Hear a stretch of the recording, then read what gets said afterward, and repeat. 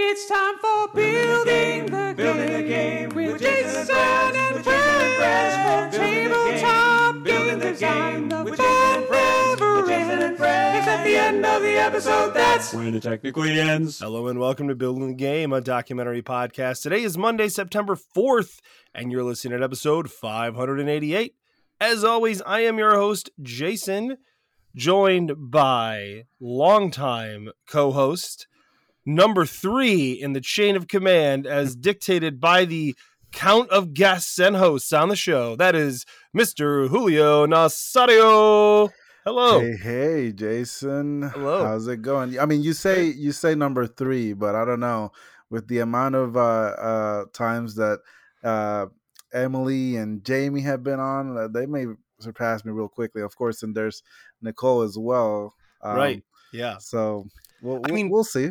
Really, some people have said when I've been like, you know, your number, whatever, they're like, well, you don't count and Rob doesn't count. So by those rules, you're number 1, right? Because, you know. And here's the deal. I mean, I haven't been on because you haven't invited me. So that's the thing right there. So that's on you. So for listener builders out there, I have been actively designing and playtesting and doing stuff. So it's on Jason if you don't hear from me. It's true though. Yeah. Well, you know, yeah, no, I have no excuse. So other than you emailed each other, like we texted each other like 10 times, I swear, to get this episode to happen. So it's like, hey, I do remember that. Like, not this week. It's partly on me. It's definitely partly. I mean, I'm taking it back, right? Because I guess when you did reach out, I was going to Puerto Rico like the next week. Right. But that was like in July. Right. Well, then you reached out, and I was going to Gen Con, and then we've literally been traveling every week since that. So, but now school starts on Monday, or school's already started. In this case, is when you're hearing this, listeners, and and so we're back stuck at home again. Actually, it's funny because the weekend this publishes, we are camping because it's Labor Day weekend, so the kids have Friday off for their first week of school. So, which is time great, travel. 4-day week. Yeah. So what you been up to? Oh gosh, well, Gen Con was a lot. I've talked about that a lot, so I'm not going to rehash that. But beyond that, I've been working on some different stuff. Worked on a game to get ready for Protospiel Online. Hopefully that went well. I'm actually going to test that in a couple days at Protospiel Online. It's my one of my solo one-shot RPGs called Build a Fire, Build It Big. And I'm pretty stoked about it. I don't want to give too much information about it because I would love for people to be able to play it. So I don't want to talk a ton about it because it's a one shot, right? You play it once and you have the experience, and then you could facilitate it for other people. It's real easy to facilitate. It requires you making a list of items, and then following the instructions for about an hour, flipping over cards that tell you what to do. And and it's just a conversational game that's meant to be an icebreaker, or it's been described as a cry breaker. Because it's it deals with letting go and with loss in a kind of unique way. As builders know, that's the best way to break the ice. Everyone just start crying. It'll be great. So I don't know how it went. I don't actually believe most people will cry, but it's meant to get you to share some interesting details about yourself that you're comfortable sharing, of course. That is part of the setup of the game, so that so that you can kind of work through some stuff with people. And this is along the lines of one of the mental health things I want to work on with games. So I'm stoked about it. It was kind of like you know what, I'm gonna get this ready, and I'm gonna do it at Protospiel just to see what Protospiel Online, just to see what people think. And we were a sponsor of that, so I'm excited about that. Spoiler alert: we'll be a sponsor again next time. Heather, if I wasn't supposed to say that, I'm sorry, but now everybody knows. So that means you're committed. You know, you're right. You said in the podcast, so that must be true. Yeah, that's not true, but yeah. And then the other big thing is I've been working on. So I got everything done from Gen Con that I needed to. I've sent out all my emails. I've made the one video I needed to make that I didn't have. Now it's just waiting to hear back on stuff. But my daughter came to me with an idea for a 3D printed party game. about building sushi while blindfolded. And so I'm pretty stoked about that. She's 9, and this was a fully formed, super solid idea that she brought to me. And I was really impressed by it. So I've been printing a lot for that. I'm hoping to take that with me. So Grand Con is also this weekend. So I'm actually going to leave camping for a day to go to Grand Con on Labor Day weekend for Saturday. And my hope is to get to run a test of that. If I can get the stuff together, it'll be a rough test if I can. If not, I'll bring it to PAX Unplugged, because I'll for sure be at PAX Unplugged. So, cool. Yeah, and I've seen some of those pieces. So, were you just gonna ask me if I was gonna go to PAX Unplugged? Almost said, "Are you gonna be at PAX Unplugged?" And then was like, "You're staying with me." Yeah, I hope so. Otherwise, I'm in trouble. That's exciting. So yeah, we're done. We're sharing a Airbnb. That's the first time we've ever stayed together, I think. Yep. So I was like, yes. I mean, PAX Unplugged is one of those that I've always enjoyed. It's definitely bigger than Origins, smaller than Gen Con. Everybody knows the spiel, but it's fairly approachable, especially when it comes to traveling. I usually go like Frontier Airlines, cheap flight, round trip, and it's fairly affordable. So I'm excited, and at this point, before I get into my stuff, anything else you wanted to add? No, that's the big stuff. If you are listening and I have sent you a request for the podcast and you have not fulfilled that request, please do that. If you're a listener and you think, I want to know what that request is, feel free to email me at buildinggamepodcast@gmail.com or reach out to me on Discord, and I will gladly tell you what that request is, and then you can do that request, and it'll be awesome. You've got till the end of the month to get in on that. And that's all I'm going to say, because I'm going to keep it cryptic. Yeah, and don't be like Jason, where he's like, "Oh, you need to send me the thing," and I'm like, "I sent it before the due date," and you were like, "Well, the due date was so long ago that I forgot to check." You know what I'll say? Other co-hosts listening to this, it's because I'm used to y'all not sending me stuff when I ask for it. So Julio setting the bar. No wonder he's in 1st/3rd place. Well, I'm excited for the thing, and so you'll find out soon what the thing is. Yeah, it's going to be super cool. And if you're in the Discord, you already have a pretty good idea what it is. But I think even if you know what it is, when you get to finally listen to it, it's going to be really cool. So the people that care are already in the Discord, so everybody knows at this point. Right. Yeah, that's fine. I'm still going to make you join the Discord to find out, or wait and listen to the podcast. Well, so obviously, what have you been up to? It has been a while since I've been on the podcast, so I think maybe, I don't know, April or something like that. So a couple things have happened. I did sign a game with the company, and I've been doing some development on it, and some 3D printed stuff. There's some really cool talks about just the production value of the game and what that's gonna bring. It's fairly medium-sized company, so I think they can definitely do it. And I've been very involved in this production side of the development, even with the 3D printing that's been involved for modeling design. Not much of the 3D printing, but the modeling.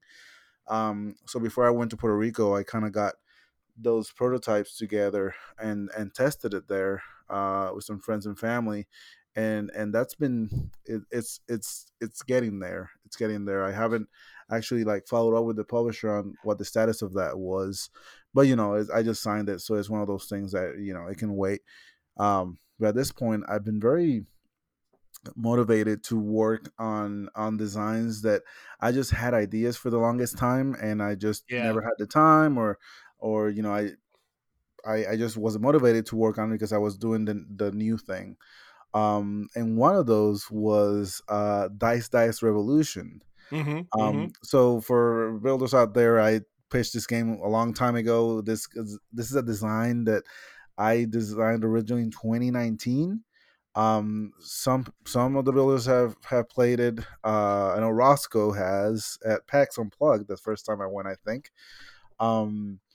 And it was originally this huge 12-inch box game for 1 to 4 players that played in 10 minutes. It uses music as the main mechanism of interaction, and dexterity to play on the box to the rhythm of the music and stuff like that. So Mm-hmm.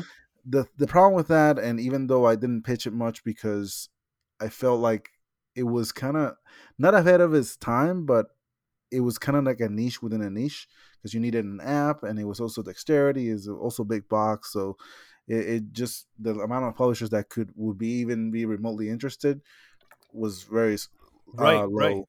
So I had the idea for the longest time of just taking it down to be one player or even two players, and taking it down to just a small box.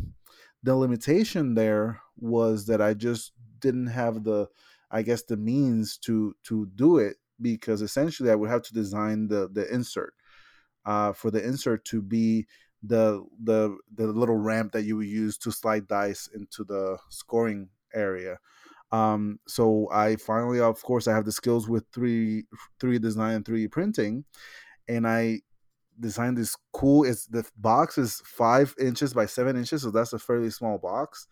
And I made an insert that, it's double, so you have one on top of the other, and essentially you open the box, and if you want to take a look at it, go on, Twitter or X, or I share it there, or even the Discord channel, and the Mm-hmm. prototypes Yeah, you channel. did. And you open it, use the top and bottom of the box, and it's really slick the way it turned out. And essentially, I think this could definitely be a $25 game. That's a very sweet spot for 1 to 2 players that plays in 10 minutes. And of course, if you have multiple copies, you can, there's no limit to how many players can play to the same song and compete that way. So that's been really cool. I made some other changes on the interaction, because essentially it's the kind of game that you have both dexterity and a little puzzle. They're both very simple by themselves, but together they add that difficulty that ramps up. When you're trying to do a puzzle while trying to do dexterity, it can get difficult. So Absolutely. so I'm excited about that, and I already have some publishers that I would like to definitely pitch it to. So that's been cool. Um, Also, I was working on the Dice Islands game. That one's kind of been iterating here and there, and just I started doing some more pitching to publishers that I haven't pitched in a while, and there's been a lot of interest. Been sending some prototypes, some PMPs. I had to send a prototype to a publisher in Germany, which I haven't done in a while, because I usually don't pitch to publishers in Europe. So that's obviously cool. So we'll see what happens with that. Um, I also had the weirdest thing where a designer that I met probably 5 years ago reached out and asked me about my experience with a publisher that I worked with in the past, and we had this conversation. And he's kind of in the same, I guess, he has had a couple of games published to different levels of success. So we just started talking about that kind of information of our experiences with publishers, which I know we've Mm-hmm. done personally in the past, because obviously we don't share a lot of that stuff in the podcast.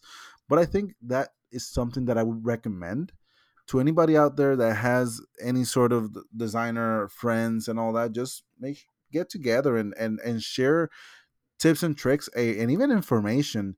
Because one of the things I always found odd is that, and not odd, but I guess it's one of those things that I get it, because like, if you're pitching to a publisher and it took you a while to get that contact, sometimes sharing that kind of information, like a contact information, is hard, right? Because it's kind of like sharing the like, you're sponsoring that designer to be able to contact this other publisher through you, which can be hard, because you don't know if that's the right fit. um so that kind of thing, it's something that, if you have a designer, friend, or colleague, that you could have open up that conversation, and even talk contracts and stuff like that. Because again, I've talked about that before, and my profits and all that. So I think it should be more shared, because the lack of information ultimately is what hurt us. So I've been more in contact with this designer, and we've made some good conversations, shared some contacts, both from him and me. So that's been good. So I right now have a list of things, especially like taking a look of at games that they have and that I have, and making recommendations on publishers that we may not even have thought about. Because obviously we Mm-hmm. do, as normal, we always recommend, hey, do your research, check out what games can fit with certain publisher based on their library, what they've published in the Mm-hmm. past, and all that.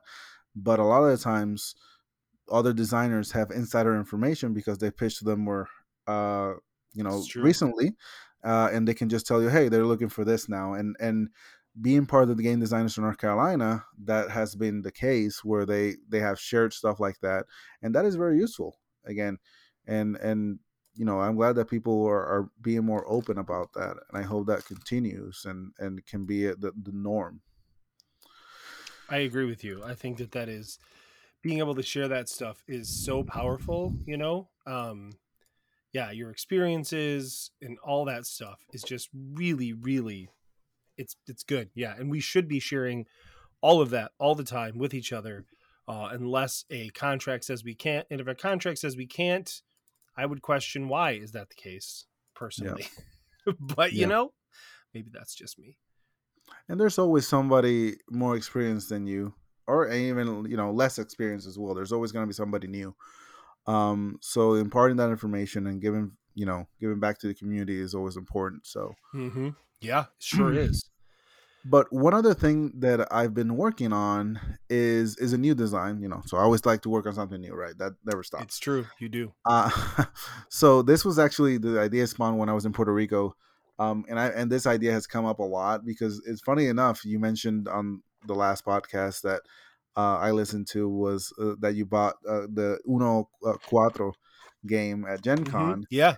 and then I think Jamie said, and we're tres. So I was like, I would like to design what a tres would look like as a card game, and and I had this idea for a game, but one of the things with the game was the amount of information that I would take to design the deck that I had in mind was like almost impossible for me to do it myself. So, in as a segue here, one of the bringing in the topic, because I decided to use AI to help me design this deck. Mm-hmm. So the topic today is using these new, or fairly new AI tools as tools to help us design and then some in different aspects. And of course, this whole conversation is going to come with a caveat that neither you or me are experts on this topic, right? This is something that's fairly new, and there's a lot of different tools that we don't know about, Mm-hmm. but we can definitely give a little information and also even ideas of things that may not even exist, that hey, maybe we should check on that and see if there's something that can be done, right? So that's, again, having that ignorance of that inexperience of, okay, maybe we're bringing ideas to the table that are not there yet. So I agree with you. I was pulling up Chat GPT just to look at it because I really haven't done anything with it. so Um, let's start with a background, at least on ChatGPT, as since I just brought that up. So ChatGPT, at this point, I think they're in version 4.0 or something, but essentially, let's call it like an upgraded version of Siri, of Alexa, where you just tell it something and it'll respond to you. The main difference here is an AI is that it has the capability of withholding information from the conversation. So the more when you start a prompt and you continue on that prompt, it'll remember the things that you've asked for or said in the past, and it can help in the conversation mm-hmm, essentially. mm-hmm, And you can use it in multiple ways. So let's just keep on the what I was talking about for my design. So the main difficulty here is that this was going to be 100 card deck. I wanted to keep it simple. I wanted to have 5 colors on the deck, and then numbers 1 through 5. Mm-hmm. The problem was, so if you get those 5 things, that's essentially 25 unique cards. Because colors, blue, red, green, yellow, and pink. Colors 1, 2, 3, 4, 5. 25 combinations. Mm-hmm. The main difference is that, or the hook here is that the back of the card also has colors, 5 colors, and and numbers 1 through 5, but what's in the front is always different from what's in the back. So if you have a red 3 in front, then on the back it's not going to be a red 3. It's going to be another color and another number. So that is the secret sauce here, is that it's a 100 card deck.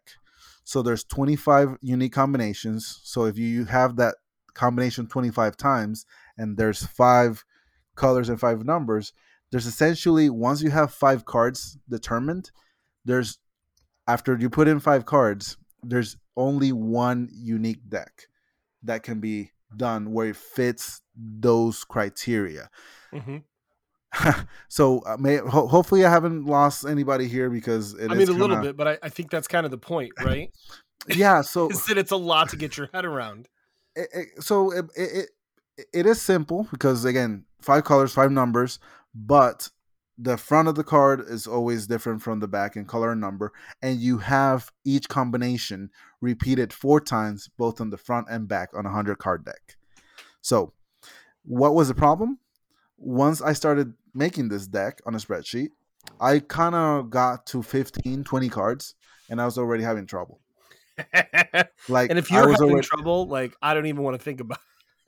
Well, yeah, I mean, because I already repeated this combination, so it's not unique. Oh, this number is already here 3 times. I gotta save it for a future one. So it was super difficult to do, and I'm like, well, can I? And I've heard about ChatGPT, and Right. ChatGPT is something that I know in the school education has been a tool that students have used to somewhat, I guess, I don't want to call it cheat, but if you need to do an essay on Moby Dick, you can essentially ask ChatGPT to give me an essay for Moby Dick, 2 pages, written at an 8th grade school level, writing with 5 grammatical errors. It'll do that. Mm-hmm. That's the kind of tool that this can. Right. With 5 grammatical errors. Yeah, it'll do it. So, but there also is, to be clear, we're not advocating that you should do that. And also, there specifically is anti-ChatGPT software that can actually look at a paper to say this was probably written by AI. Yeah, and again, and I would be against that, because essentially it's getting in the way of your imagination, and you're growing as either a writer or critical thinking, essentially, right? So, but that's probably another topic altogether. I just wanted to throw out there that, like, that is, yes, at least my personal stance on that that's not good, especially someone who's about to go back into college. I just want to say that I would not do that. Well, but ultimately, like I said early on, I was meaning to, hey, how can we use this as a tool? So as an engineer, and let's just keep it simple, math, numbers, you know how to, add numbers, subtract, multiply, divide. And once you get into, integrals and calculus stuff, things start getting a little muddy. So calculators can do a lot of that stuff for you. Now, I always been of a mind that you need to know how things work before you can ask a computer to do it, so you can understand it better.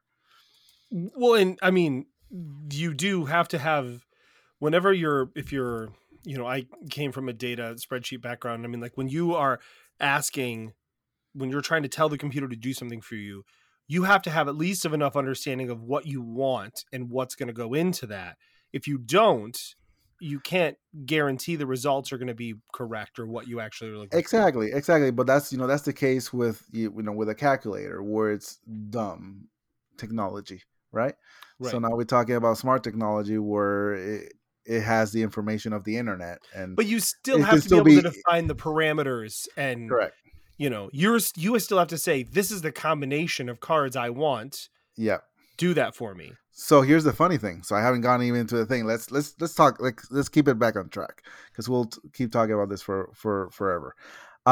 So I said to ChatGPT, and let me just, I think I have it open here.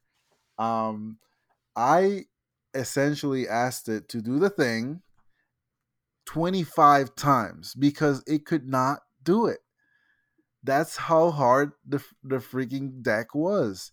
I'm not kidding, I'm trying to save time to do this, and I probably spent like 7 hours trying to get this deck. Through ChatGPT? Yeah. Oh, yeah. wow.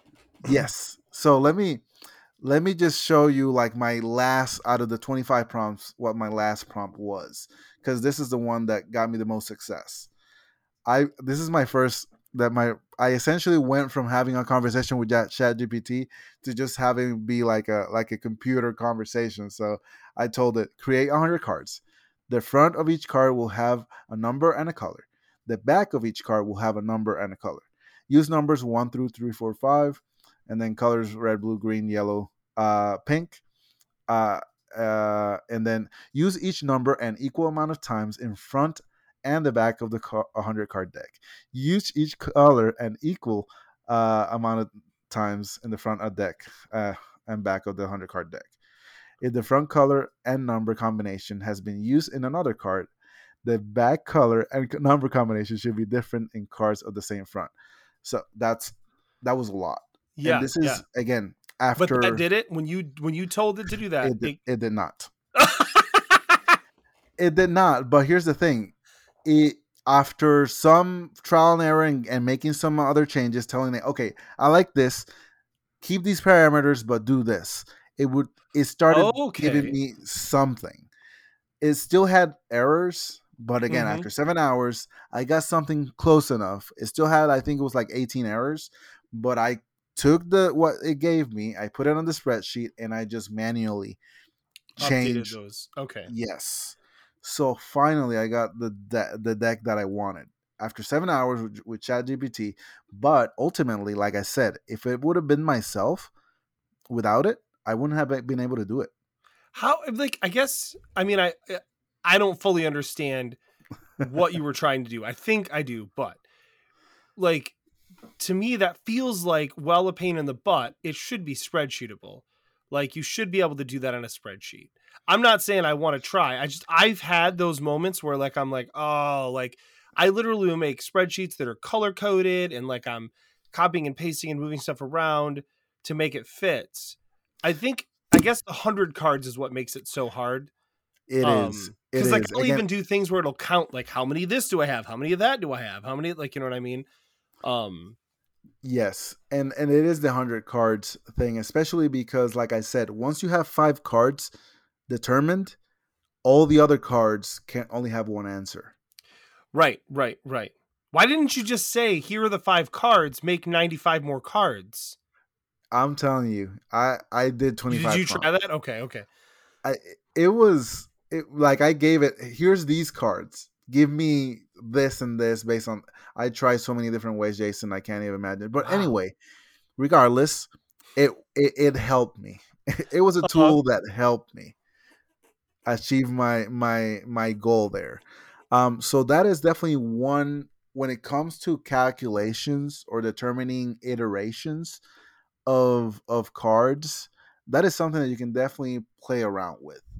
And it may take you a while to get there, but again, like you said, and I wouldn't have been able to do it myself without losing my mind, because again, I did 20 cards and I was already making mistakes, while this thing did 100 cards with 18 mistakes in 2 seconds. Right. Yeah. So after I gave it the parameters that I knew I wanted. Right. So the question is, I think, we're asking ourselves now, what else could this be useful for, right? Correct. And you know what? Correct. That's a great question, Julio. And I actually didn't know what the answer should be. So you know what I did?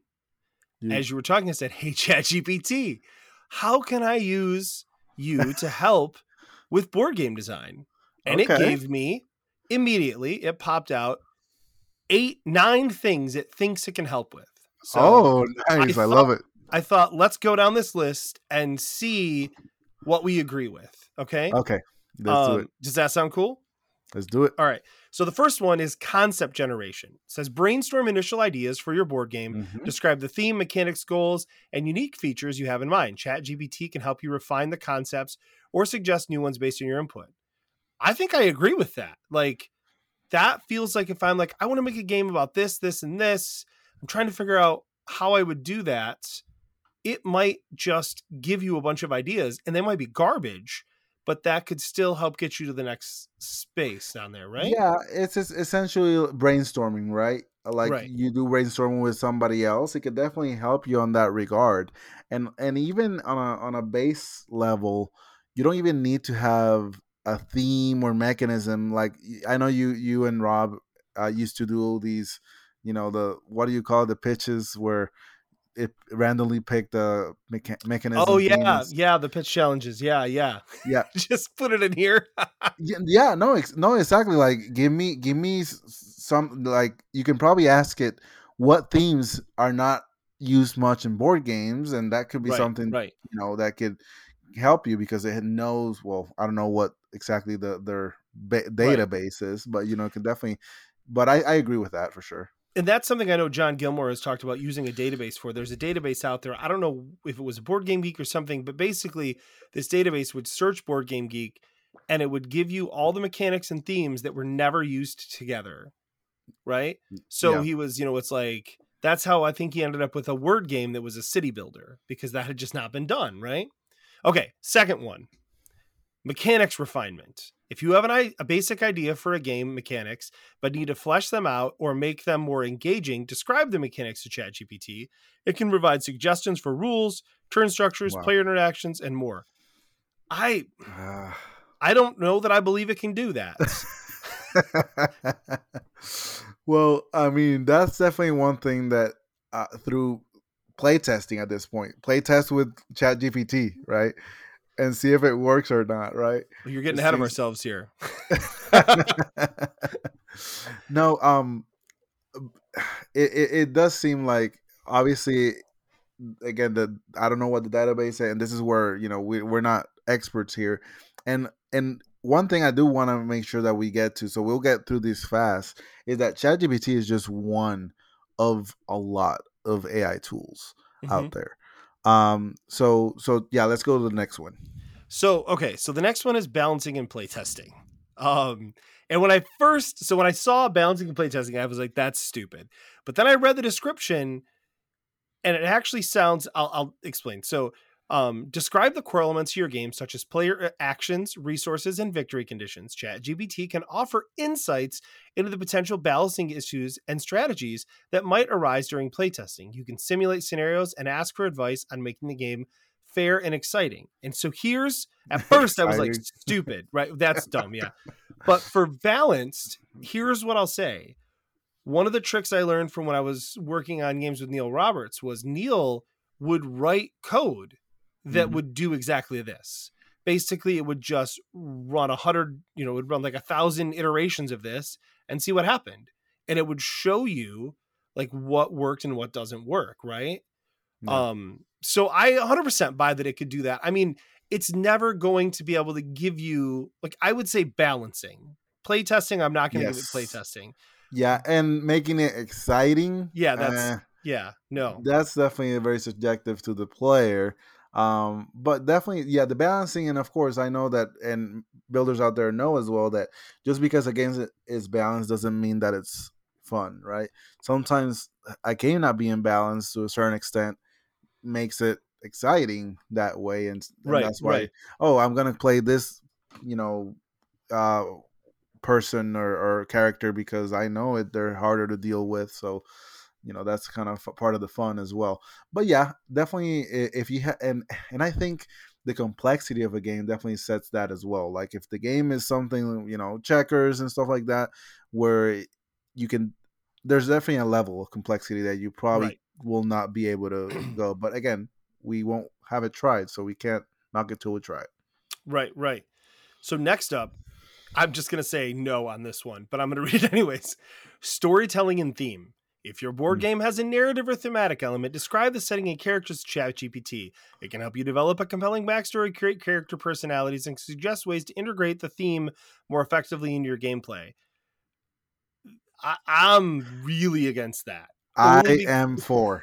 So this is where. Well, so here's why I'm against it, or most of it. There's a couple of things when it's like create basically like create more characters. Like if you're like, I need 50 characters for this, create them, right? But like to me, this is right in line with the AI art stuff, right? Where like I could write it myself, or I could hire a writer, a human being, to do this. And I would feel a lot more comfortable doing that than having the robot do it for me, right? Yeah. But you tell me why you disagree. So I agree with you on that. Now, when it comes to a prototype, though, and I agree because I already did it once, and this is one of the things I wanted to bring up is for one of my games. The game is an abstract game. It was one of the Champion Land games. So the Micro Olympic games. You know, I wanted to have a blurb for what Champion Land was, and I just kind of said, "Hey, I have this game that's 18 cards and Olympic based and that kind of thing. Give me something exciting to say about what not narratively, but a story, not even a story. I guess a blurb, like I get flavor text, flavor text, right? And it gave me something, and I didn't agree with it completely. I made a couple changes, and I'm like, this seems cool, and I put it on the prototype. Of course, it was not used, but here's the thing: like the same way we'll probably get into the art part, if we don't go too long, on the visual art, but saving time is something that we probably want to do more, especially when you have a lot of projects. And if I just want to put in a blurb for one of my games that has a theme that it's something that has been done before, then hey, why not? Right. I mean, I see where you're coming from, and I think it's a fine line. You are a writer, right? So you are a writer, so obviously you are a little more against it in that sense. And I guess I just enjoy like for instance, opposite is opposite. This is a great example. I could have said to this really easily, like, here's the type of things I need. Like I could have said, ChatGPT, what I need pairs of groupings of 6 words, 3 of which come from one theme and 3 of which come from a closely related theme. Give me those pairs and or those sets. And I think it could have done it really fast. And then I just would have had to go through and edit them. Yeah. But what I did was, and even if I'd known that was an option, I still would have done this. I hired my friend Kristen Devine and said, hey, help me come up with these groups of words. And what I got out of that was a person who really thought through the pairings.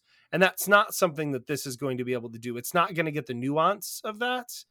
And I got to work with a friend instead of a robot. So for now, I don't think I could be convinced of that. But I will say that if I was like, hey, I need some character personalities for this list or something like it says it can do here, I could see considering doing that for a prototype, or for like you did it for a short blurb or something like that, especially one that's not going to be used in production. It's just, let me save me some time right now. I get that. And I would say that I'm not totally opposed to that. So and even then, here's the thing: it's not one or the other.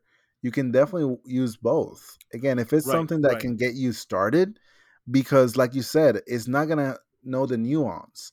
But if it can get you started, and then hey, talk with Chris, was it? Kristen. And and then go through the thing together again, then why not, right? It just saves you time on getting it started. And on a game like that, it would have been tempting. We were like, we're going to have 120 cards, and we're like, we're going to have 60 cards because 120 is just too many to come up with, right? Hey man, ultimately you had the idea, right? And you spend a lot of time thinking through the 60 cards. If you can have ChatGPT get you 80 more 60 more cards just to but again, and the nice thing is you could actually, in that case, you could feed in the 60 cards you already have. I'm assuming you could probably drop a spreadsheet or something into it. Maybe I don't know, with it, there's a plus version, and then maybe it would take that. I don't know. I like I said, I don't know a lot about how it works. So the next one, number 5, good news, game designers. ChatGPT, you know what it's going to do? It's going to write your rule book for you. Yeah. So here's what's funny to me about this. It says drafting clear and concise rulebook is crucial for players to understand how the game works. You can outline the rules and you have in mind and ask ChatGPT to write them in a comprehensive manner. It can also assist in providing examples and clarifications. So what I heard was, if you write your rules, I can take your rules and I can make them better. And I, first of all, they don't think it can, but second of all, like, I still have to write the rules so it can understand the rules, you know? Yeah, but again, I think that could be useful, especially when it comes to, we're not technical writers. And if it can simplify a lot of things, like especially, a lot of people don't know this, but you write a game, always try to write a rule book from a first player perspective, right? Mm-hmm. Do this, but a lot of people do. Oh, the first player does that, so people don't know that. But if you just do it this way and then give it may recommend something along those lines. Again, I don't know, but even something as simple as finding grammatical errors, or you mentioned this on this paragraph, maybe it's easier if you move it here. Again, and I don't know how much it would understand, right? I don't know either. But again, I think going with something simple, with like a 1-pager or 2-pager, could be definitely something to try out for sure. Here's an interesting reverse thought I have on this. One of the things I struggle with as a game designer is the teach, like figuring out a concise way to do the teach. Could I take a rule book and give it to ChatGPT, paste in the rule book and say, give me a script for the most efficient way to teach players how to play this game? That is something I would be interested in trying, because I'm not taking work away from anyone by doing that. I mean, I'm taking it away from myself, right? I mean, that's what I'm doing. I'm trying to, but I'd be interested to know if it could give you a script to say that would help you be better at teaching games. Cause like, that's one of my biggest struggles, honestly, is like, how do I teach games in an efficient manner? Because my brain does not work in an efficient manner. It just doesn't. I can see that. I don't know about a script to teach others like in person, but maybe a script for a video, right? Give me a 1-minute script video for a Zizzle video of this 60-minute game. That's really, really hard for us to kind of try to concise a lot of information. So that may be something as well, especially if you want to read it, right? Because if sometimes it's just hard to come up with that kind of stuff, and it takes time. It does take a lot of time, even for us that know the game inside and out more than anybody else. So this next one is not what you did, but it's the closest it gets to it. Number 6 is component design. Describe the components of your game, such as cards, tokens, and a game board. ChatGPT can offer ideas for visual designs, including colors, shapes, and layout suggestions that align with your game's theme and mechanics. I would say that is a simplified version of what you did with it, right? Well, I think it definitely expands it more to graphic design for some, from the looks of it, as well. And I don't know if ChatGPT has that visual response to it. Like if you tell it to, hey, show me a card that's yellow and pink or something. I don't think it's just mainly text. What I know that OpenAI, which I think is the ChatGPT mother or whatever. Yeah, it is. Yeah. Yep. They have multiple AIs for different things, including all the image stuff as well. Right. And so my, of course, personal opinion on that would be, that I might use that for a prototype to determine how to lay something out. But I would always be against having AI lay it out for a final product. Like that should be a person, graphic designer with a job doing that. And I don't know if it are any others image related? Just that one. Okay, so so let's just talk about that real quick since we're on the topic. Yeah. So on my side, I would definitely try it to get a layout, but not for it to generate for the whole game, just to see, get ideas on that part. Now, for the visuals, I wouldn't even use it for a prototype because it takes you so long to just find images on Google. And with this one, honestly, we designers sometimes, and me personally, I'm a little more picky when it comes to visuals more than others. And when you get the idea of this thing is gonna get me exactly what I need, you're gonna be there forever, even more than just searching something on Google. And I'm not talking about like I wouldn't be asking it to generate like AI art for me. Like I'm saying like, hey, what's the best way to lay out this card? Because that's something I struggle with. Right? Yeah. But show me a layout. And what I'm saying is kind of expanding it to the visual side since we kind of touched on it. And that's the main thing I wanted to talk about as well, because I know there's this whole thing with using AR art for board games, even published ones. Yeah. And I'm definitely against that part, but even using it for prototypes, I feel like sometimes you want to be consistent with the type of art that you're using, and it's very hard. Or maybe I'm just not using the right tools because this is not what I deal with. I found that as well. Like I used I don't remember which one it was, but I used one of the AI art generators when it first came out. I don't remember which one it was. I had a super fun time making really silly stuff. Like my kids would be like, I want to see a shark riding a horse, eating pizza. Like, and it was really funny.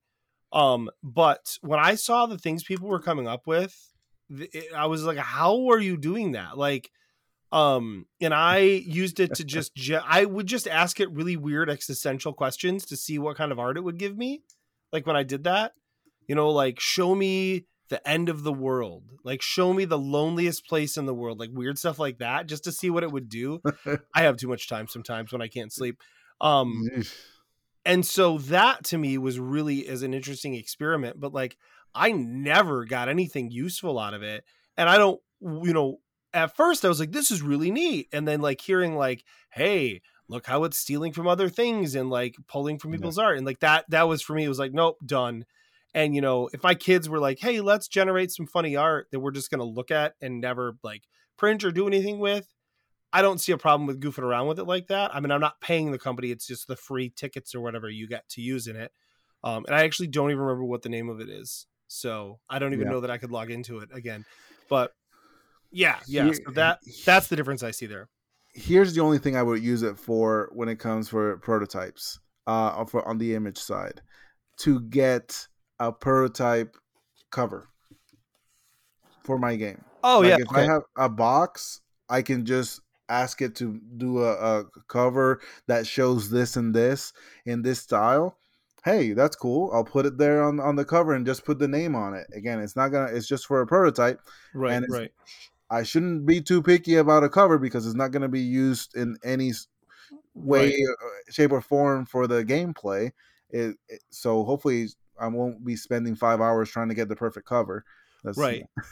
Well, and I think that generally when we're doing, most of us are using just random art we're finding online for stuff, right? Mm-hmm. I mean, I generally, for anything but for covers, what I generally do for covers is I use a font that I think looks cool. I'll try and find a non-commercial font that I think is cool. I'll download that. I'll use that.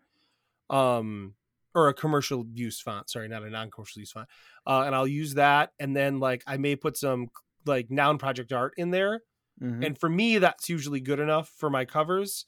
For the game that I was running a protospiel, I actually went out and found a picture and was like, oh, I like this picture. I'm going to use this. And it was basically just like, I'll use this for this, but obviously if I was going to publish it, I would hire an artist. But like I pay to be in the noun project. That way I can feel good about downloading all the stuff that I use there. because it's legal to do that and use it. But and even then, these days, what I do is I just take my sell sheet and put it on the box, and gives that's more good information. Too. I would have to make sell sheets to do that. So, yeah, I'm kind of old school that way, but they have been useful. I should make them. I'm just really bad at making them, and I hate making them. And I've been fortunate enough to work with other designers for a while where they've made them. Like that's like they're like, I'll make the sell sheet. But I know other designers that they're successful and they don't do sell sheets. Right, so that's right. the other thing as well. I have found when somebody says, "Can you send me a sell sheet?" I'll say, "I can send you a video," and they're like, "Oh, okay, great." And I hate making videos, but I'm way more adept at it than I am at making sell sheets. Yeah. So, all right, we should move on here. Yeah, let's do. So this next one, player experience. Discuss the kind of experience you want your players to have while playing your game. Whether it's cooperative, competitive, strategic, or lighthearted, ChatGPT can help you refine the mechanics and components to create the desired player experience. Yeah, this whole thing with when ChatGPT would know what is fun, what the player experience is going to be, this is kind of where the things get a little weird. Because I would be interested to know how it pulls that kind of data, but to me, that's like a big, I would never trust this, right? I want to see it with my eyes, watch people play a game, and see how they feel about it. You know what I mean? Yeah. Ultimately, for all these prompts or suggestions, I think brainstorming is the ultimate way of using it, right? Right. Like, if you want to do some brainstorming, hey, here's a robot that can talk back to you and maybe give you some crazy ideas that may be what you need. All right, we got 2 left. This next one, I actually really like. Number 8 is expansion ideas. If you're considering a future expansion for your board game, describe the core game and its mechanics to ChatGPT. It can help you brainstorm ideas for new content, additional rules, and expansion themes that seamlessly integrate with your base game. I like the idea of saying, I have a game about this. What are some other things I could explore with this game in an expansion? I mean, that it's really just helping you brainstorm, right? I mean, that's what this is. This is just a very specific form of brainstorming. And then again, because ultimately, like, especially when you have a theme that we're not experts in any of the things, regardless of cultural involvement or not, even if it's something that we know about, we usually use Google, right? And let's see what else we know about. We can anything else that we can know about this specific theme, even something like water balloon washout, right? Yeah. You're still Googling, hey, what kind of super soakers are out there these days or something. Exactly. Like yes. So no, I 100%. I think that's fine. The last one also, sure. Naming and branding. Number 9. If you're struggling to come up with a catchy title for your board game, provide details about its theme and mechanics to ChatGPT. It can suggest creative and relevant names that capture the essence of your game. Sure. Give me a bunch of ideas. Like, I'm okay with that. Yeah. I mean, we do that at Game Designers North Carolina. Sometimes we just do this. Hey, I have this game about this. Give me some ideas. And people start, it's a fun exercise, and of course, it's just for a name. And as designers, we like the alliteration. So putting in, hey, give me that. Are you typing something now? I'm typing one more thing in. So, yeah. What are you typing? Oh, so no, you can keep talking. So yeah. Okay, so you want to keep doing the thing. Well, yeah, but ultimately, again, all these things are just brainstorming, or most of them are. Now, one thing that I know for a fact that I know somebody that has told me that they have used it in this way, and I think it's interesting, is they do graphic design professionally for board games, but they don't use it for graphic design. They actually use it for communication in emails, responses. So you feed it the email and what they responded, and you say, I want to answer this email and say yes, but talk about this and this, and it'll draft an email for you, a response. Because sometimes people spend a lot of time, including myself, just kind of thinking through how you're going to say this in a respectful manner or not to be too one way or another. So he does that, this person. So I thought it was an interesting idea, and I'm not one that struggles with writing emails too much, but I know that some people could be, and even myself, like, especially if it's somebody that I don't know much, so I want to maybe keep it respectful or something like that, or even of course when it comes to language barriers as well. Right, right. Um, so That is an interesting, like, yeah, an interesting, like your second language English, and you want to be like, how do I, like, I want to make sure I'm sounding correct with this. So yeah. so that's one that I didn't mention, but the whole communication issue, just it's an interesting one. Awesome. So that is, and I know we're already kind of, we've talked a lot about it and we kind of gone on different tangents, but on the visual one as well, and I mentioned my wife being a professional photographer. She um Photography is not just about taking photographs of the day, right? It's 8 to 10 hours of taking photographs of a wedding, but a lot of the work and time is spent the post processing and editing of photos. Right, right, And for a wedding, we're talking about 1,000 to 1,500 photos. right. Um, so that's a lot of how her time is spent doing that editing. And I've always told her, like, hey, you should hire somebody just to help you with the editing. Um, So you just go out but and shoot, and then they help you with the editing to yeah, save you time. the Yeah. problem with that is that people have different editing styles. So it's very difficult to find somebody that will edit the way you would edit. Mm-hmm. So one thing that has come out is this image AI, where you essentially feed it, I think it's like 3,500 photos of your work editing style, and it'll help you doing some initial edits on future photos using, it'll learn your editing style.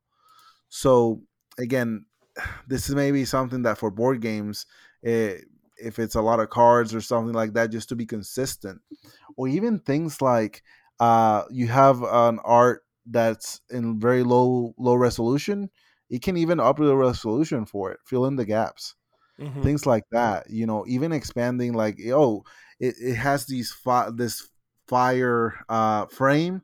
I want the image to be bigger, so let's expand that fire frame even more, add more fire, and it'll do that kind of stuff as well. Okay. So so that kind of thing is, it's on the borderline of obviously, like I said, she could hire somebody, but right now it's so difficult to find somebody that would do that work specifically as she wants it. While she is paying for this service, and this is more of a, with Photoshop kind of thing as well, where, hey, it does initial editing, she still needs to do post processing and do some more editing, but it has cut down her editing time a lot. Of course, Nice. her her editing style may shift in the future, and that's, obviously up to her. um so that is something to consider. But the thing will, as long as you keep feeding how you change things and not change it too much, because it's not going to be consistent between photos, then but that is something to consider as well. That is. That is. You Well, got a game to pitch? I do, but I want to say one more thing. One Yeah. more thing. Again, this is what you get for not having me on the podcast. um so the other one is, I know that there are other tools that help you, like, make websites and programs. Mm-hmm. So, as designers, sometimes hey, if you want to have a website, you don't know how to do it, there's probably a AI tool that out there that'll help you. Feed it your sales sheets, give it maybe your PGG information or something, and it'll make a nice little website that people can go there and contact you that way. Mm-hmm. Especially if like social media is not a thing you want to do right now, then, and you don't want to deal with doing a website in Squarespace or stuff like that, even though it's simple, that is something that I know can be done as well. Yeah. No, that's a good point. Yeah. There's a lot of tools out there to help with a lot of different things, for sure. Yeah. So Well, it's been a fun, interesting convo, and aided by AI to have a conversation about AI. that is true. That is true. So, builders out there, obviously this is probably not the last time we speak about it. So as we learn more and the future goes on, as long as the AI overlords don't, rebel against us, we'll bring out a future update. Indeed. So yeah, since I talked about this whole tres game, I did want to talk about what the game was. So I had the deck, this special deck. I'm calling it the Fiver deck, um, of the 5 colors and 5 numbers. Essentially, at this point, the game is supposed to be simple, right? Essentially, you're trying to make 3 of a kind in either color or number. The game is 2 to 6 players at this point. The front of the card is obviously you can see the front of the card, and it also has a little number and symbol that showcases what the back of the card is. So you don't have to be looking at the back of the card and stuff like that. But of course, your opponent knows the back of the card because they're looking at the back of your cards. So what that gives you information. When your opponent sees that one of your cards is a red 5, that means that that card on the other side is not a red 5. It's not even a red or a 5. So I wanted to play around with that kind of limited information and how could you play around with that. So essentially, on your turn, you play a card in the center of the table, face up for everybody to see. And this is like a communal play area where players will try to make 3 of a kind. Now, whoever completes that 3 of a kind between any of the players wins the game. Okay. So you don't want to play cards that will help others. But after you play a card, you always get to challenge one player, whichever it is, based on the information that they're providing on the back of their cards. What you do by challenging is essentially just drawing one card from their hand and putting it face down on the table. And if that card matches in color or number from what's already there, any of the cards that are already there, then you win the challenge. Okay. And what happens when you win a challenge? All the cards that are face up are discarded, and you get that card that you drew and you put it in front of you on the back side. Okay. So the card that you knew that was there. Yep. So with these backside of the cards, you'll also be able to win with a 3 of a kind. And that's how you win. Well, that you can win with the central one, because again, if you miss a challenge, then nothing happens. So those cards keep adding up, and sometimes there may be already there's 2 5s there.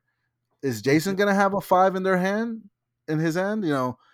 Right. So I want to challenge that or not. So because if I challenge, you're still gonna draw a card because you always have 3 cards in front of you. I forgot to say that. Oh, okay. That makes more sense then. So you have 3 cards in your hand, and that's essentially it. Again, the game is simple. The main reason I wanted to focus on is the tension, and the challenges bring that, because there's information given and you're always trying to make a challenge work, so you get that card that will help you win in the future. But also, do you want to challenge that player because they may not have what you want, Right. So go ahead. No, go ahead. I got something to say when you're done, but about this. But ultimately, I changed the name. It's not. I don't think I'm gonna pursue the whole tres thing. So I gave it a theme. It's called Piñata Trio. So you're essentially playing instead of numbers is piñata shapes, and then of course the colors, the 5 colors. And when you play in face up, they're just piñatas, normal piñatas, and then when they're face down, they have this candy spread out, so they're broken. Nice. So the broken piñatas stay in front of you and they don't get discarded. So I really like that. That's a solid theme. Did ChatGPT give you that theme? Nope, it did not. Kidding. I thought of it all myself. Oh wow, not assisted by AI. So that sounds fun. I would love to try that. What's funny to me is it didn't occur to me until you pitched the game, even though you've talked about the cards you were trying to generate, that you were trying to solve the same problem I was trying to solve with a game, in a different way. I wanted to have a game where you have essentially an empty box full of crumbs, right? And I was trying to make it so that whatever basically every card had like a donut on one side and crumbs on the other. Okay. And I wanted it so that you dealt all the cards out to everyone, and then you put all the extra cards face down in the box so that you can see the crumbs. But the rule is the crumb on the back of your card will never be the donut you actually have in your hand. But what I couldn't get to work with that was I needed it to be set so that essentially when I saw the crumbs in the box, I knew which cards were out there. But the problem is I couldn't figure out a way to distribute the cards to players to make that work, because it's possible that that donut card could just be in the box as well in another location, right? And so I've pivoted to a different idea around that. But it's interesting. It was literally the same thing that I was trying to figure out in a different way. But mine wasn't the issue of like, it was easy to say like, okay, it's this on the front and this on the back. That was easy for me because it was one piece of information on both sides, right? Yeah. The problem is getting it so that the cards always work a certain way. That was not easy. Yeah, especially if you're distributing all the cards between players, that is a lot of information, and then the whole setup of that can be difficult as well. The setup would be literally impossible without it just being absolutely awful. So yeah. But yeah, so the game I think it's getting there. I definitely want to test it on a higher player count, because I say it's 2 to 6, but I've only tested up to 3. But it is a 100-card deck, so I don't think that should work with 6. You would think it really affect much. But of course, I still need to test it before I do anything else there. But yeah, at this point, I'm also at this point, Button Shy is also evaluating more Champion Land games, so I also got to do some. At this point, it's really updating a lot of rules.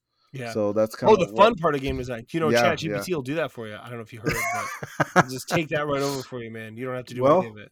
Well, we'll see. Maybe with you DDR. You put your rules, it'll write your rules for you. So yeah. 7 hours later, you'll have rules. Well, it's been a good one, Jason. Yeah, this has been fun as always. All right, hey, listeners, if you want to get in touch with us, you can go to buildingthegamepodcast.com. There you can find a link to our Discord. You can sign up for that like you should. You could also email us at buildingthegamepodcast@gmail.com. But of course, the easiest, bestest way of getting in touch with us is, just to keep coming back every single week. And until next time, good night. Buenas noches. Building the game with Jason and friends, Building the game with Jason and friends, The end of the episode, that's when it technically ends.